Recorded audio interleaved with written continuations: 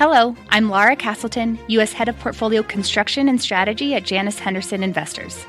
Is a brighter future possible? At Janus Henderson, we think it is.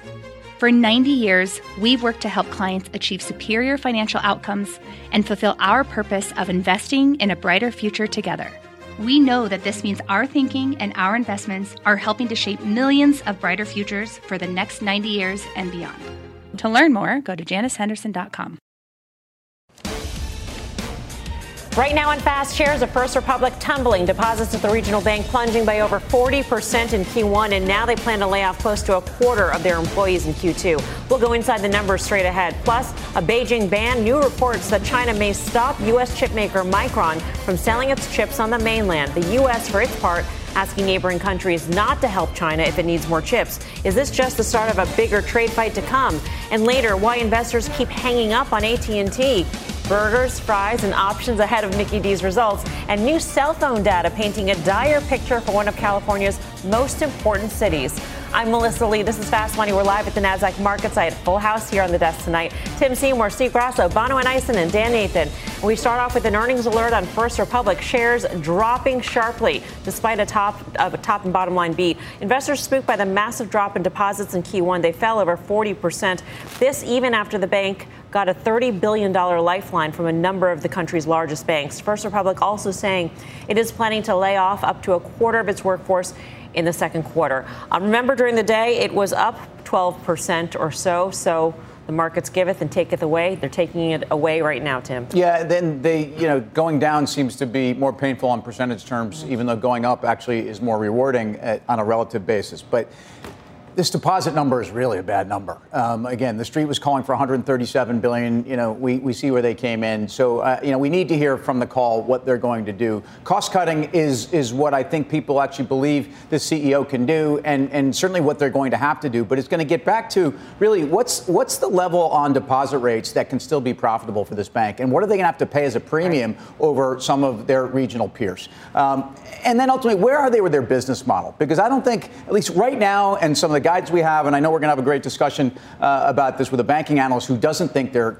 necessarily going out of business, that they have options. But their core model is something that I think right now is really in question, and that's really where we are. I mean, if it's a business in part built by deposits that are above FDIC insurance, I don't know if those days are ever going to come back. The good news, though, is they did say that outflows did stabilize from March 27th up until basically April 21st, I think, is the date. So stabilization in the most recent days, Dan, but still not good enough for I mean, listen, that was one of the intents of kind of the Feds coming in, doing what they did in the throes of that crisis. Really, they had to make sure this didn't become systemic. And if you look, we've been talking about FRC. Look at it, just been flatlined, you know what I mean, at that level for weeks and weeks. If we looked at the KRE, the regional bank index, it was the same thing. It struck me today as we were thinking about how we were going to cover this story, especially on a day that was already up into the print here. Look at the BKX if we want to pull that up. So that's the banking index that is equal weight, right? We talk about the XLF a lot. We know that Berkshire is the largest holding there, over 12%. Not a great indication of the banks.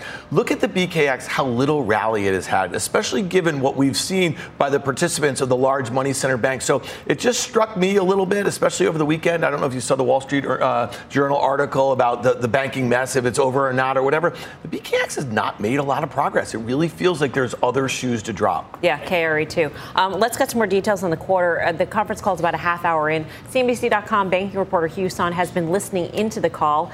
Hugh, what are we learning so far? Hey, Melissa, it's great to be with you. The CEO of First Republic made what was probably the most important conference call in the 40-year history of First Republic in about 12 minutes, and there was no Q&A. So it was, in a sense, it was very easy to take in. However, it was painfully brief. The big news and the portrait that CEO Mike Roffler wanted to portray was one of stabilization. So, you saw obviously the deposits fell by about 41% to 140 billion, more or less. That is, however, below the analyst estimate. And on top of that, they basically say that since the end of the quarter in the past 3 weeks, they've only fell about 1.7% further. So the image is stabilizing at First Republic. However, what are they left with? Is one of the questions. A couple more points of sort of action here. They're cutting up to 25% of their employees. It's a very deep cut. Obviously, they've talked about suspending dividends, cutting executive compensation, closing some offices and reining in real estate footprint. So really, these are the steps of a company that's under some considerable duress.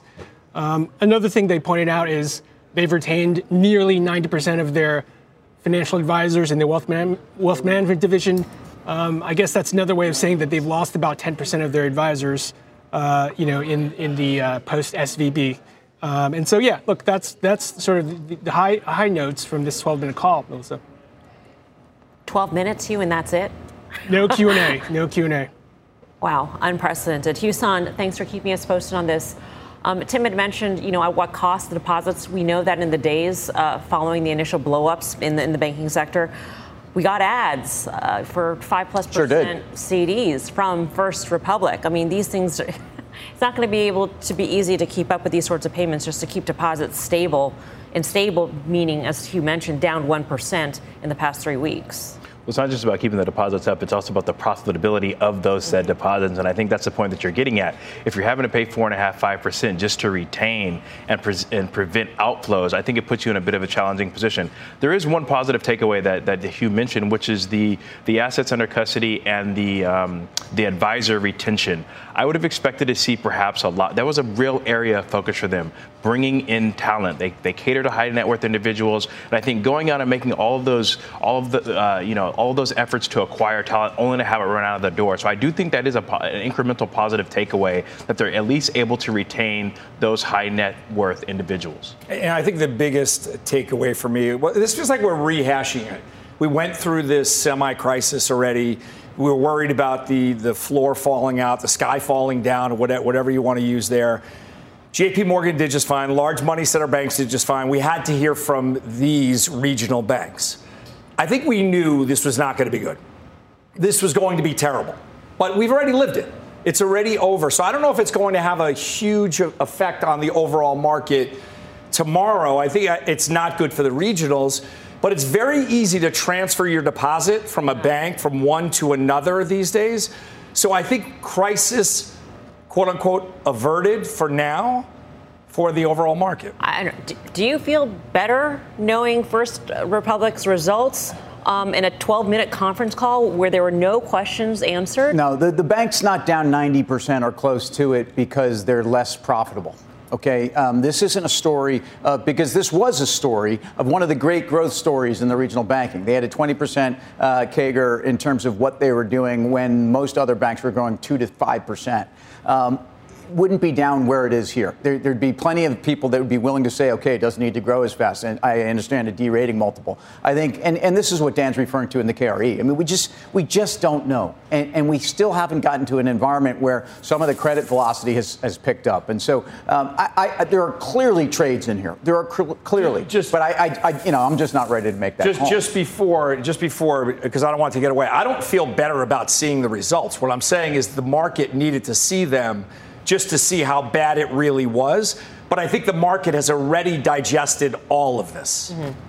All right, so a couple things. Let's extrapolate it to the economy here, because I think this is really important. And so in this piece I referenced by the Wall Street Journal, Why the Banking Mess Isn't Over, they were quoting a bunch of Goldman Sachs data, and I thought it was interesting because it said for every 10% of lesser profitability that these banks have, they're contracting 2% in loan growth. And that's so let's think about that, okay? So we're seeing this across regional banks. We're going to see it across. We know that some of the major banks have tightened up their standards, especially even as they brought in more deposits. I think that is probably, and we've been talking about what's on the other side of this crisis, and I really do think that. So what does that mean for the contraction in the economy? The other thing is, this headline, they're going to cut their headcount by 20 to 25% in the second quarter alone. And so might we see, remember that episode we had a few weeks ago when I told you it's a certainty there's going to be less bankers in America at the end of this year than the start of this year? We're going to see further consolidation. We'll probably see further banks close. And that just doesn't bode well for these people finding the similar sorts of jobs. So I just think that what that means for consumer spending also, we saw some of the data in and around the SVB failure and what that meant for consumer data. So these are the palpitations that I think are going to continue until we have some sort of clarity about when this ends. Let's dig deeper into the results with Christopher Marinac, Director of Research at Janney Montgomery Scott. Chris, great to have you with us. Thank you, Michelle. Good to be here. It's Melissa. That's okay, though. I get that all the time. Sorry about that. No problem. How do you extract? You don't cover First Republic yourself, your firm does, and so I'm wondering how you see First Republic's results as sort of any sort of sign for some of the banks that you do cover. So clearly it was a disappointment on the deposits. We thought that there would be 40 or 45 billion decline, not 72. I think that the cost cutting has to happen immediately, which they talked about. The question is, can they really pivot from being a growth company to now being a one focused on expenses and profitability? We're not sure it's in their DNA, but they're going to have to. I mean, for survivability, they have to make this change. I thought it was disappointing that there wasn't Q&A. I think we needed to get that therapy on the call, but it didn't happen. So now we have to ask the company to give us, if not weekly, perhaps bi-weekly updates about what's happening with the balance sheet. And really, the shrinking of the balance sheet is now the next critical step. What do you think is the next chapter for First Republic? I mean, what options do you think it has on the table? Dozens of banks have had a look at this thing. Nothing has happened so far. I don't know if a deal could possibly be in the works here. Does it need to raise capital somehow? Would that be diluted? I mean, what are some of the next things that you're looking for here? I think shrinking the balance sheet. They have to shrink the assets. They have to constitute themselves as a much smaller company. You know, the ratio that I hang my hat on is that 51% of the funding is debt. And so that really is not a good number. The average for large cap banks is 14 today. So that's way out of whack. They have to shrink and they have to, reduce profitability. Clearly, stock is telling you that, but I think they have to actually execute on that so they can be a much smaller company and then revisit kind of where they go strategically. It's a hard pill to swallow. It's really friendly fire from what happened with SVB, but for them, it is what it is. It's the one company that really has been singled out. I think the rest of the industry has sidestepped this issue, and I think this is the one that we needed to get clarity on. So now we know how bad it is, to the point made earlier, and now they have to do the heavy lifting of shrinking the balance sheet and revisiting their size and structure with much lower profits. Chris, sorry. I see what you did there. The question I have, though, is where do Fed funds need to settle in? Where do they need to settle in? And can we read this through other regional banks? Because we are talking about an element of really where can they actually be profitable in what was a significant part of their business. I'm just curious. Say we have Fed funds at 5% for 12 months. Where does the deposit rate have to top out at? Oh, for them, I think, their total funding was a little bit less than 3%. I think they need to get, probably to 3.25%, 3.5% and stop there. I'm sure incrementally they're paying 5 today, so they're below water. For the whole industry, we generally see about 220 to 240 point spread between where Fed funds finishes and where banks' cost of funds are. That's a way to think about it for the industry. First Republic is clearly going to be higher, or they already are higher by a country mile. So they have to change gears and kind of stop paying as high rates. But again, that goes back to shrinking the balance sheet. If they shrink the balance sheet, they can pay down their funding on borrowings and really reconstitute themselves as a much smaller company. They most likely have to shrink by at least half, but most likely 2/3. Chris, if we have you back on in 9 months or so, 12 months, are we still going to be talking about First Republic as a publicly traded entity? I think we will. Jim Herbert is very strong as a CEO. I think he has built this company from the ground up for many years. He took it out from Merrill and B of A a long time ago. I think he's got the will to do it. It's just going to be hard. It's not going to be a growth company. It's going to have to focus on profitability. But I would not count Jim out. But what multiple do you put? What multiple would you put on this new First Republic? I mean, compared to all the other banking options that there are out there at this point. So I start with the price to tangible book. I think it's going to be at a deep discount for a while. So 50 to 60% of tangible book is a place to start. And I think as you reconstitute the earnings, most likely a 5 or 6 multiple is where I think we sit. So it definitely is a low valuation for a while until they can show. That's why I think this biweekly or weekly announcements of where they are with the balance sheet, with profitability, et cetera, is a critical step. They're going to have to be an exception and sort of make up some new disclosure rules about how often they communicate. But I think it's going to be worth their while to do so. So you said a multiple about 5. We have a screen up here, the forward PE being about 13, including the decline that we're seeing in the after hours. So it needs to be more than cut in half from here. Unfortunately, and that's where book value, I think, can help and perhaps be a little bit of a safety valve. But again, I don't think we know what the real numbers are. I think the real earnings is a lot less than what has been in the screens here in recent days. All right. Chris, thanks so much for your time. Appreciate it. Christopher Marinac, Janney Montgomery. All right, so the forward multiple needs to be cut by more than half, and there's still a lot that we do not know when it comes to the earnings power. Is this a story you want to be part of? It's not, unfortunately. Not yet. Let me not rule it out. Yeah. I still think there's some real existential risk here. Dan raised 2 points earlier, and I'm going to add 2 more. What still has not fallen out is credit. And one thing, Chris had a nice chart here. We talked about net interest margin, cost of deposits, hold to maturity, and available for sale. And if you kind of time series that data out, it brings to the front, are we really going to have a situation where there's going to be more stringent controls over available for sale versus hold to maturity? And I think that leads to the credit tightening and shrinking of loan growth and all of those things that, to Dan's point, I think kind of push us over that proverbial edge. All right, let's get to the markets now in broader technology. Tomorrow starts a very big week for the sector. Alphabet and Microsoft report after the bell. Then later in the week, it's Meta and Amazon. Alphabet up less than 1% today, while Microsoft fell almost 2%. There are so many things we'll be looking for: the health of the ad industry, the health of enterprise spending, cloud, Grasso. Yeah, I mean, all that stuff is out there. The question, though, is doesn't it feel like this year that Microsoft really ate Google's lunch? To me, at least, it does. They ate everybody's lunch. But Google is outperforming on a year-to-date basis Microsoft. So I was shocked to look at those numbers because you think, oh my gosh, they're under the weight of Microsoft right now. Microsoft looks like it has to roll over to me. Google looks like they have to prove themselves. And I don't know how much Google is going to lose in ad revenue and have to build up in funding their AI. So for me, I think that both of them probably need to take a little bit step back. And if they do, the overall market rolls too. To me, it's so much about cloud, how penetrated we are, and then really what's the spend going in enterprise, at least in the near term.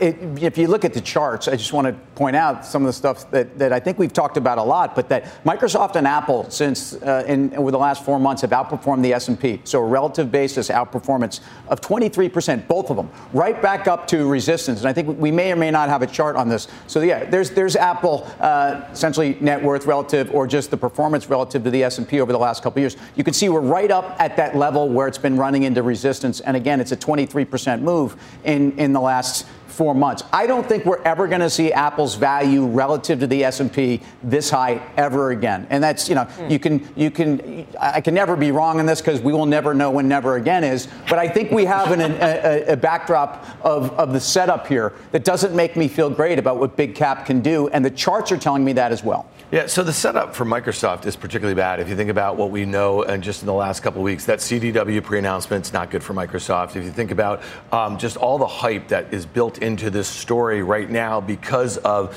AI, there's not too many other large cap companies. We've seen that. I know we talked a little bit about NVIDIA. That PC data that we saw from IDC a couple weeks is not particularly great. So to me, I say to myself, stock's at the top end of the range here. It's trading about 30 times. It's had, a really good run based on some things that it really becomes a bit of a show me story here. And I just think that you're going to have a better opportunity to buy this thing probably down 10% in the next couple weeks, or possibly, possibly lower. But to me, I think the valuation reset probably needs to happen a couple turns here.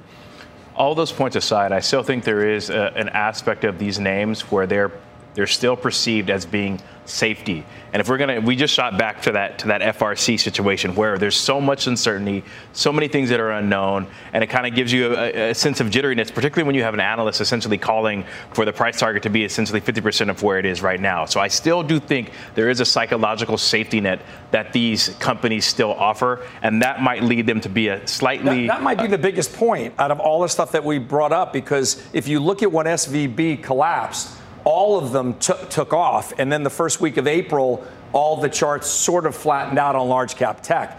That might be the biggest takeaway was that the reason why they got padded for the sense of safety? The only thing I'll say is safety is very crowded right here. It's crowded in a very small group of names. If you look at the NASDAQ, I don't know if they can pull up the NDX. I mean, it's flatlined this whole month at 13,000. You know what I mean? So if there is one of these companies that are perceived safety that basically do like have some sort of warning about enterprise spending or something like that, and then it's not, the cloud stuff is also really interesting because it's not just big enterprises. It's also, we'll get a look into small, medium businesses too. So to me, I just think there's probably one of these lurking out there that are going to basically say, in this rate environment, also we're going to hear higher for longer, even if the Fed pauses at their May 3rd meeting. That's something that should weigh on valuations too. And all of these companies are expensive right now. Coming up, a pricing pop. Coca-Cola reporting strong results as the soda maker passes costs on to the consumer. What the pricing power will mean for the stock straight ahead. But first, a semi-struggle for Micron. Shares under pressure as reports of a ban in China come into focus. How U.S.-China relations tensions are impacting the chip space. Don't go anywhere. Fast Money's back in 2. What does it mean to be rich? Maybe it's less about reaching a magic number and more about discovering the magic in life. At Edward Jones, our dedicated financial advisors are the people you can count on for financial strategies that help support a life you love. Because the key to being rich is knowing what counts. Learn more about our comprehensive approach to planning at edwardjones.com/findyourrich. Edward Jones, member SIPC. At the UPS Store, we know things can get busy this upcoming holiday. You can count on us to be open and ready to help with any packing and shipping or anything else you might need. Is there anything you can't do?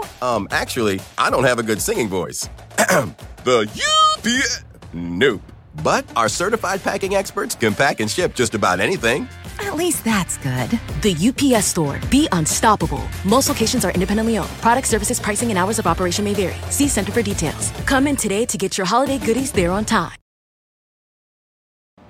Welcome back to Fast Money. Micron shares dropping today in reports that China could ban the U.S. chip maker from selling its semiconductors into the country. This move would be a major retaliation by Beijing, and it comes after the CHIPS Act barred American companies from investing more in China while getting new U.S. funding. Last year, revenue from China made up 25% of Micron's revenue. How scared should we be of this? I think, look, Micron is such a cyclical trade on some level within the chip space. We kind of know what they do. We know it's about inventory and DRAM pricing. And if you look at the chart, it kind of tells you about that. And on some level, maybe we've priced through a lot of bad stuff. We have no idea. And then when the White House is reaching out to Samsung, or at least there's a reference, that they have actually reached out to Samsung, or at least South Korea, to urge their chip makers not to make up the market gap in China if, in fact, Micron is banned. I mean, it's just interesting because we've been talking about things. I mean, how about going all the way back to Huawei? Thinking about the things that the U.S. has done to hardware companies or semiconductor companies in that part of the world, and should they be surprised? No. So we've cautioned about the broader impact, not just even in the tech sector, but consumer products. Yeah, I mean, this is getting dialed up. I mean, if you talk to folks who pre-pandemic used to go to China a lot for business, they're not going anymore. And you bring up the situation with Huawei. That was like the Huawei CFO who was detained in North America, you know what I mean, for whatever reasons that we deemed at the time. I don't even remember. I mean, it was imagine they did that to Tim Cook or someone senior from Apple. I mean, it would be significant. And I mean, listen, Tim Cook, Elon, I mean, those guys are fine. They're made guys, as some of you guys might say. So is Jack Ma. Well, right, but I think what they do to their own people and have done, is reason enough to say, you know what, I'm not bringing my smartphone when I'm going over there, or I'm not doing that sort of thing. So to me, I think it's going to be, I think we are in the midst of a very bipolar world. It's a very hot economic war that doesn't really appear to get any cooler anytime soon. I mean, if Beijing did this, I think this would probably reaccelerate reshoring, the reshoring movement, right? Because if you're a Dell or an Apple computer and you manufacture over there, you no longer can get those chips from Micron in China. So what do you do? And if South Korea is not going to step in and fill the gap, all of a sudden you can't make your product. So what do? You have to find other places to make your product because you can't live with that risk anymore. But it's good for Samsung. Let's be clear. Oh, that's why the shares were rallying. Yeah, and yet they even reported some numbers that weren't great. So it's very inflationary, too. I mean, we talk about all the things that are going on, and that you can't get away from it. Took the words right out of my mouth. It seems like every time we try to get on the right side of this trade, there is something, and it just shows how it's just drastically out of our control here. To your point earlier about, am I concerned? Certainly. Show me a company where 25% of its revenue is essentially instantaneously wiped out, and they find another way to pivot that quickly. The last point I'll say is this actually might be the rallying cry for Intel. This might be the thing that actually rescues them from themselves. I think if you look at NVIDIA, my takeaway is the entire space, people are going to start to analyze, do I have enough profits where I made my profits? And NVIDIA is up 85%. year to date? Do people just arbitrarily or just across the board just get smaller in chips? Let's see if that happens on the back of this news. All right, there's a lot more Fast Money to come. Here's what's coming up next. Pricing the pop. Coca-Cola's results staying nice and bubbly as costs get passed on to customers. But when will the price hikes flatten the soda surge? More on the Fizz Biz next. Plus, a decade of dullness. Bull or bear, you'll want to hear this call. Why our next guest says the boring market could be a beautiful place to invest. You're watching Fast Money, live from the NASDAQ market site in Times Square. We're back right after this.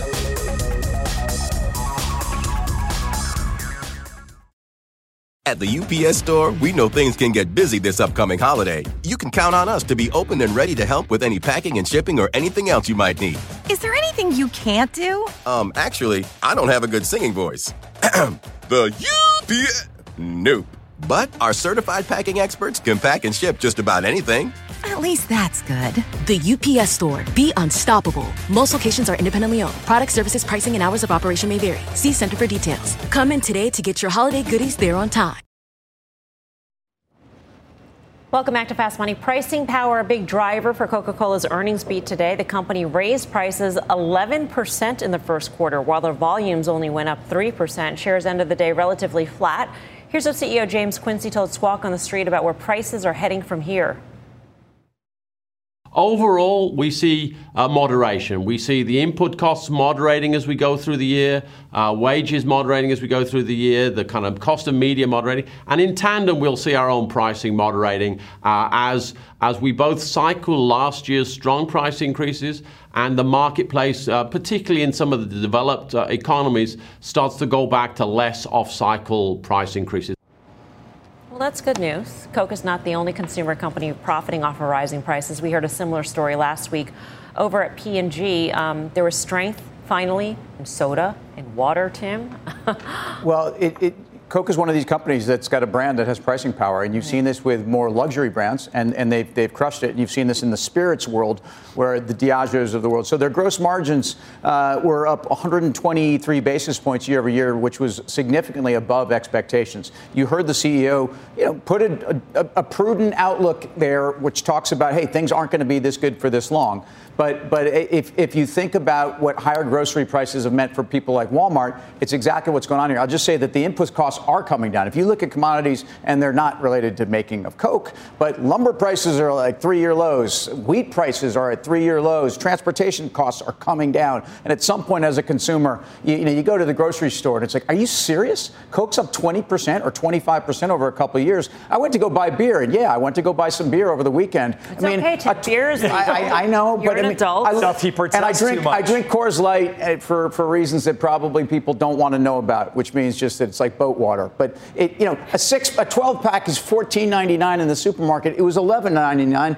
pre-COVID. And you drank the full 12? Well, it took some time. Let's sidebar those reasons. One thing that's really interesting about Staples, they were not trading well at February when the market was at the all-time highs. It was YOLO time. Remember, in the market, and it was just like kind of anything that got killed in 2022 you were buying, and Staples were down. So today, if you think about what Tim just said about the pricing power of some of these brands, if you look at the XLP, the ETF that tracks consumer staples, it's trading almost right back at those levels. You could say, okay, well, so is the S&P 500 back towards those levels. But the fact is, here's a company, and the narrative is that inflation's coming down. They have pricing power. They're doing it. Yeah. Even with growth where it is at low single digits, valuations seem stressed. It's making all the cases of why you own Staples when you're worried about things. Yeah. Coming up, we're watching shares of Cleveland Cliffs and Whirlpool, both names on the move after reporting results. The details of those quarters next, plus right back where we started from. Stifel's Barry Bannister lays out why the next decade will see a sideways S&P. But that could be a trader's dream come true. More on that call when Fast Money returns.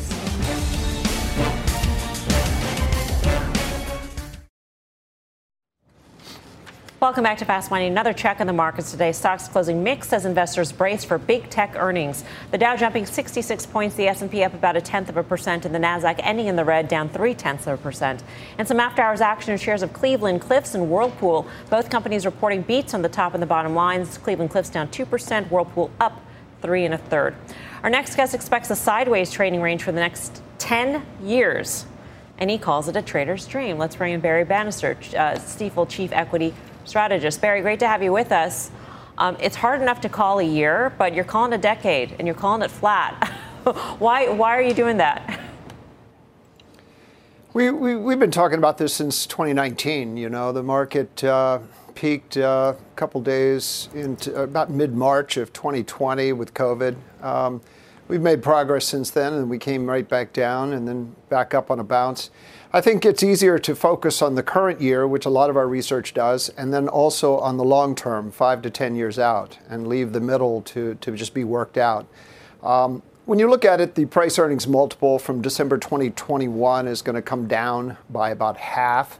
The earnings should just about more than double. And so you'll end up with a flat market, much like 2000 to 2013 or 1969 to 1982 or 1937 to 1946. I mean, I can go back quite a long time. You end up with these flat, sideways, range-bound markets. So, Barry, when you look at it, though, there's so many geopolitical possibilities that used to be outliers. They're not outliers anymore. There's so much happening inside this country. So I get that in 10 years, it could be sideways. Do you see major events happening short term? Yeah, back in October of 2022, just about a week and a half after the lows, we said that we would be up 500 points by April, and about 85% of that move is done. So the easy money is behind us. The hard money is now. We've been saying that there's going to have to be avoidance of a recession, and that would have to be pushed back. And it looks like that is pushed back, but a classical recession by the end of the year is possible. And as far as longer term, yeah, the geopolitical risk surrounding oil, which is really the key to inflation as much as labor, that is a very big issue long term. The dollar over the very long term is going to be, as a store of value, is going to be under some pressure.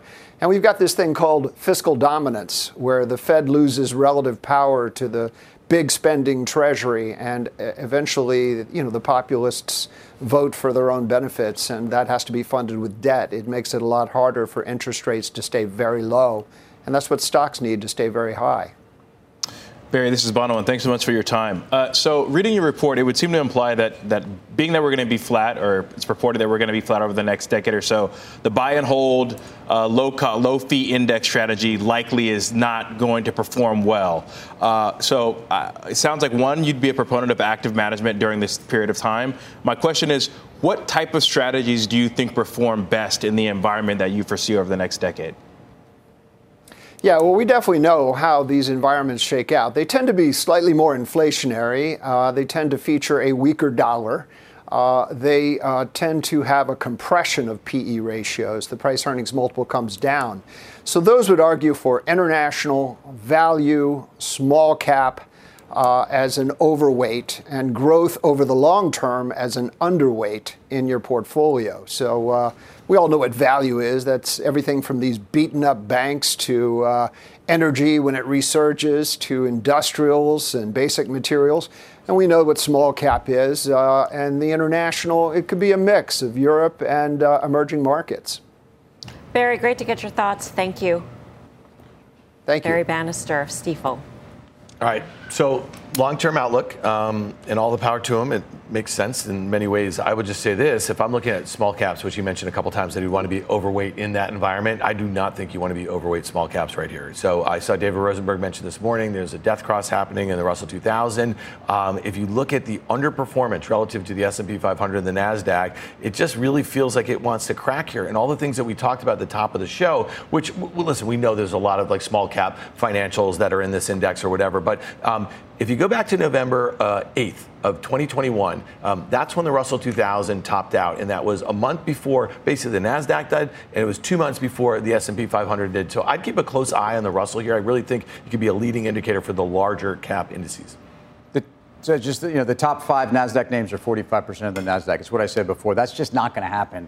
And international is going to continue to, I think, it finally relative underperformance for more than a decade. I mean, we've had this mean reversion. I think we've just started that. All right, coming up, communication breakdown. AT&T still reeling from its post-earnings plunge, so is it time to hang up on this name? We'll dig into that trade next. Plus, McDonald's on deck to report tomorrow as shares hover near all-time highs. How are options traders placing their orders? The details when Fast Money returns. Welcome back to Fast Money. AT&T dropping nearly 4% today, now down more than 11% since they reported earnings last week. Our next guest has had a $17 price target on T dating to last August. Let's bring in MoffettNathanson's co-founder, Craig Moffett. Craig, great to have you with us. You're so close to your price target, so congrats on a good call.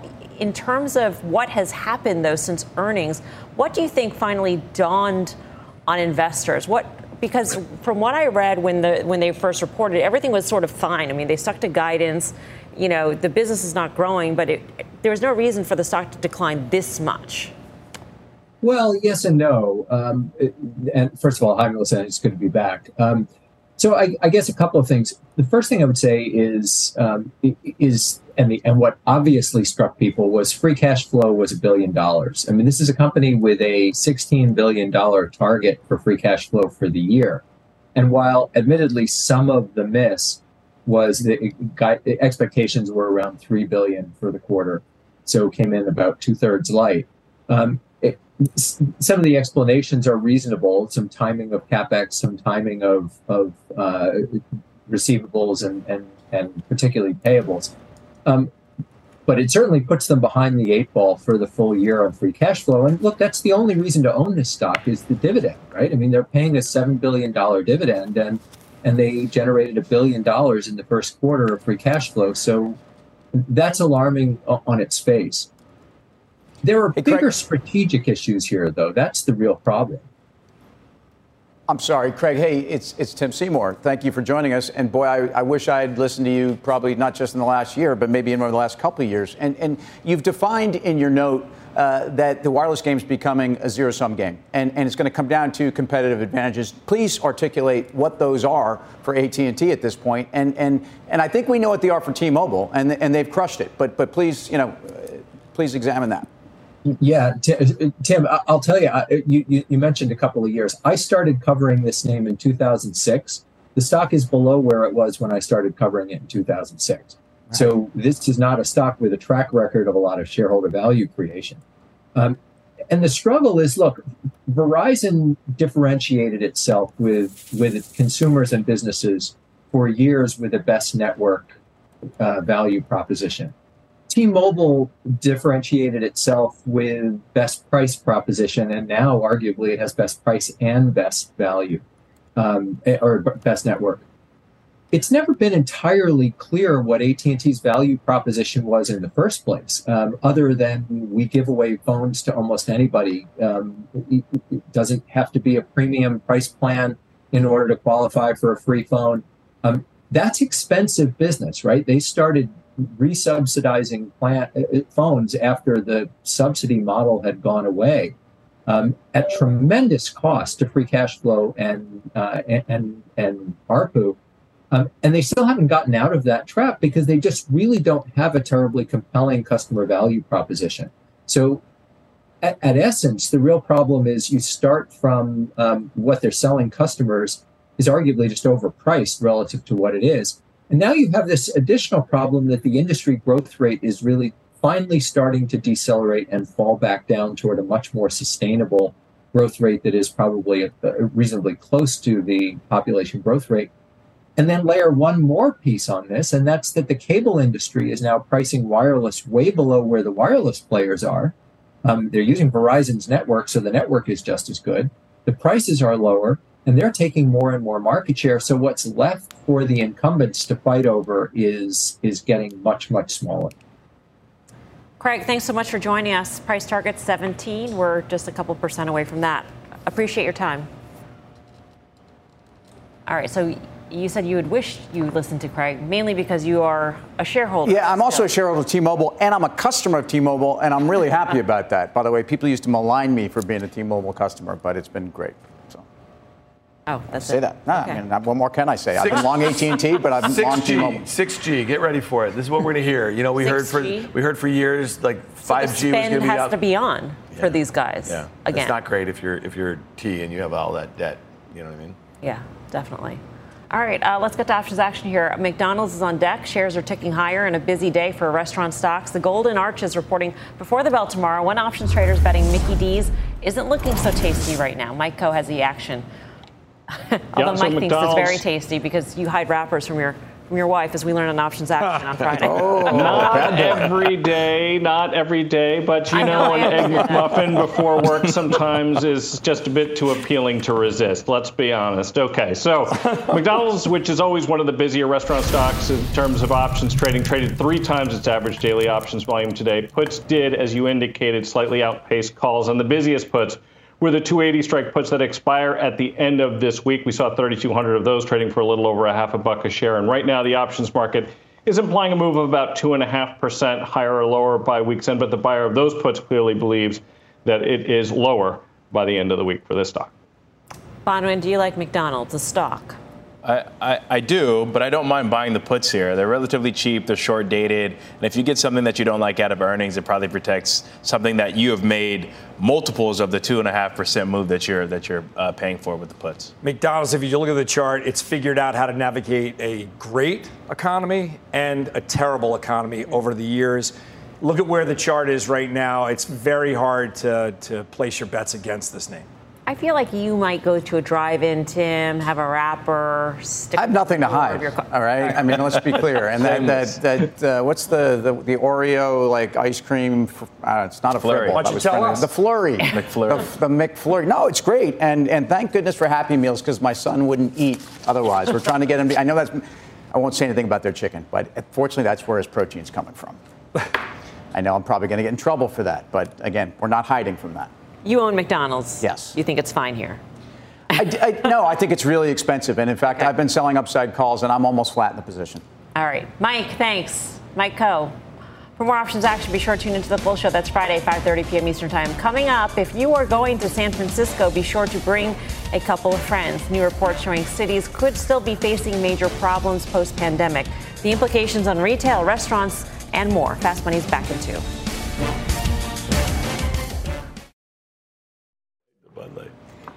Welcome back to Fast Money. A new report from Apollo showing cell phone activity in many of America's major cities is still severely depressed from pre-pandemic levels. New York is at 74% of its pre-COVID levels, Chicago at 50%, and San Francisco just 31% of what it was before the pandemic. Think of the impact.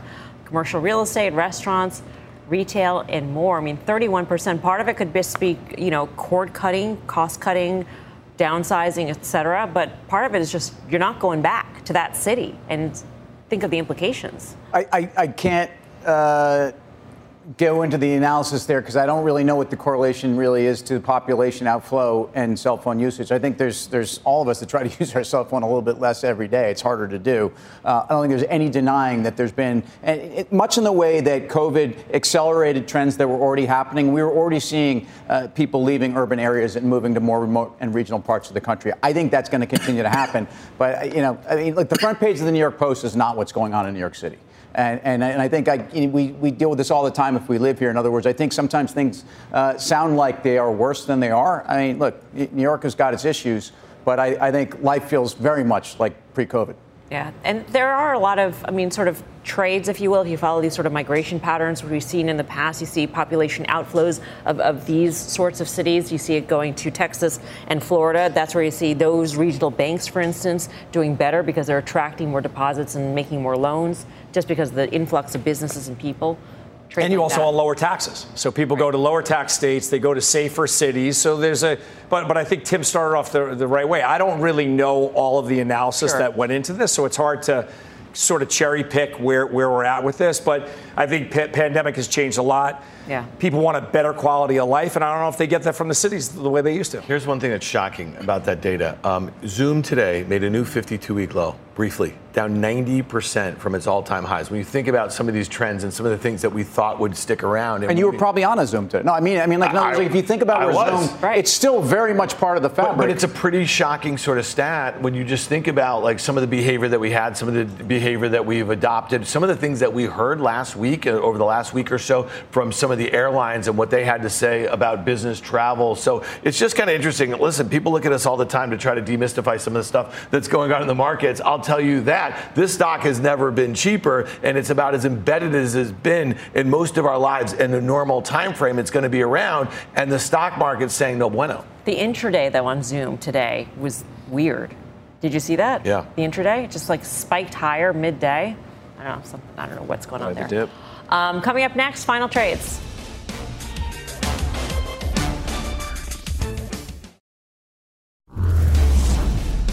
Time for the final trade. Let's go around the horn. Tim Seymour. So Intel, we talked about it. Byron, I think, said it bodes well, some of this chip stuff. I think if you look at Intel, it's had about an 11%, 12 or 12% pullback. You start to leg back into this trade after a big move.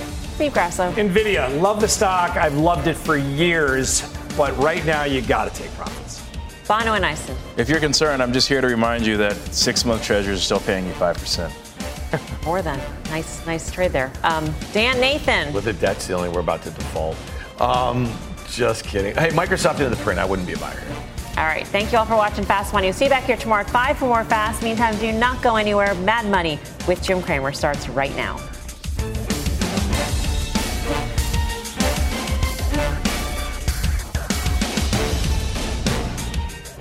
All opinions expressed by the Fast Money participants are solely their opinions and do not reflect the opinions of CNBC, NBC Universal, their parent company, or affiliates, and may have been previously disseminated by them on television, radio, internet, or another medium. You should not treat any opinion expressed on this podcast as a specific inducement to make a particular investment or follow a particular strategy, but only as an expression of an opinion. Such opinions are based upon information the Fast Money participants consider reliable, but neither CNBC nor its affiliates and or subsidiaries warrant its completeness or accuracy, and it should not be relied upon as such. To view the full Fast Money disclaimer, please visit cnbc.com/Fast Money Disclaimer. You seek the key, but first, you must learn the ways of precision, craft, and performance with Acura's all-electric ZDX. With a premium Bang & Olufsen sound system up to a 313-mile range and a Type S variant with an estimated 500 horsepower, the ZDX is their most powerful SUV yet. Unlock the energy when you visit Acura.com to order yours today.